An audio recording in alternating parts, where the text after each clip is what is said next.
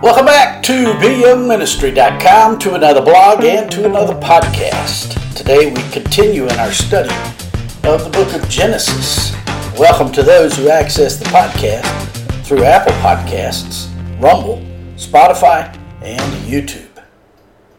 Today we continue our study of the book of Genesis. We're in chapter 1, verses 11 through 13, which reads, "Then God said, Let the earth bring forth grass, the herb that yields seed, and the fruit tree that yields fruit according to its kind, whose seed is in itself on the earth, and it was so.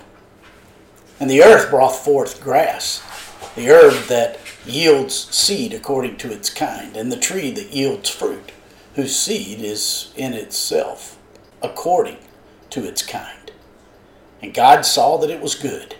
So the evening and the morning were the third day." Again, that's Genesis chapter 1, verses 11 through 13. Today we continue our study of day 3 in the order of creation. At the beginning of day 3, there was just land and sea. There was nothing alive, nothing growing, just a barren landscape waiting for the hand of God to dazzle us with His magnificent mind. In the most amazing display of wisdom, love, tender care, and beauty, God provided grass, fruit, herbs, and trees. I can't even imagine what the incomplete world was like when God had not yet added His finishing touch upon it. In verses 11 and 12 of today's passage, we read, "Then God said, Let the earth bring forth grass, the herb that yields seed, and the fruit tree that yields fruit according to its kind, whose seed is in itself on the earth. And it was so. And the earth brought forth grass, the herb that yields seed according to its kind, and the tree that yields fruit, whose seed is in itself according to its kind. And God saw that it was good." By the end of the third day, things on earth changed dramatically from the way they were just 2 short days earlier.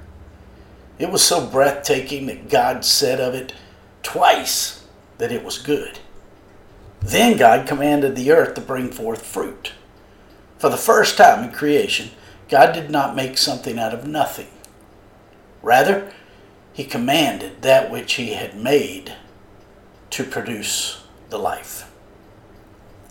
The phrase "according to its kind" highlights the fact there are vast numbers of fossils which show that there are modifications of both plants and creatures within a commonly recognizable group. Dogs are an example of this. There are many kinds of dogs, yet the different kinds of dogs are of the dog family. Dogs, of whatever variety they are, never mutate into cats or horses or donkeys. They remain forever dogs, as do all the other species. Furthermore, it is quite evident that all living things possess this amazing power to reproduce true to type. It is incredibly difficult to produce real deviations. If we turned all the dogs loose and let them run together in a relatively short time, they would revert to a common ancestral type, which would probably be very much like a wolf. The strains which we produced by careful selectivity would simply disappear. Thus, modifications are contained within the limits of each kind. There has never been mutations that happen vertically, though there is certainly movement horizontally. This defies the evolutionary theory, which believes in the principle of transmutation, that over a period of time a species changed and tails fell off and limbs grew. The only problem with this is there's never been any real evidence of this. If that were true, there wouldn't just be evidence.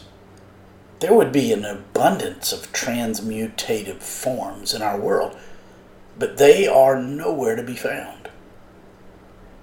In the Bible, the third day is the day of resurrection, the display of the power of God to produce a new life.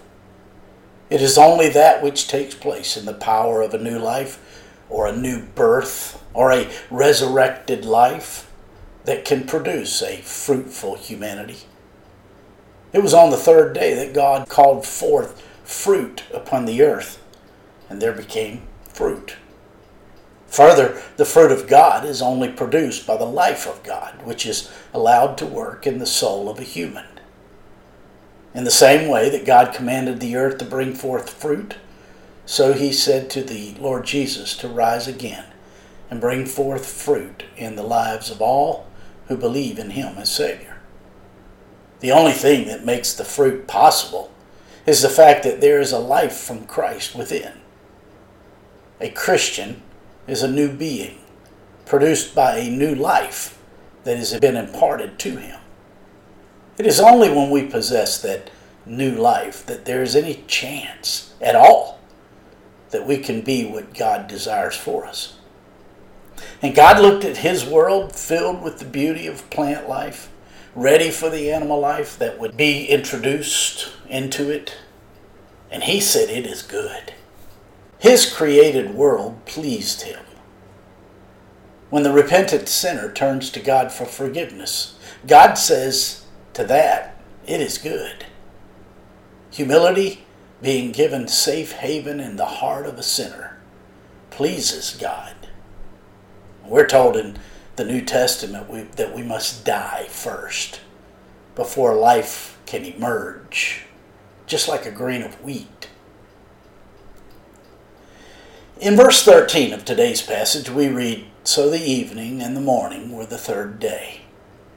Once again, a 24-hour day is described, and God pulls back the curtain, pointing us to the reality of the fall of man when tempted to be defined by himself. I am so glad he didn't stop with the bad news. No, he continued on to that third day when the Lord Jesus made it possible for our souls to be filled with hope through his resurrection and our trust in him. Martin Luther once aptly said, "The cross is the victory. The resurrection is the triumph. The resurrection is the public display of the victory, the triumph of the crucified one." End quote. The amazing part of the resurrection story was that it produced in the earliest Christians a deeper faith in the Lord Jesus Christ as God. It was against all odds and against all expectations that those earliest believers believed further, especially due to the fact that believing as they did invited a greater degree of persecution from the unbelieving world. This is what God's recreative work renders in our souls: a deep conviction that endures no matter what.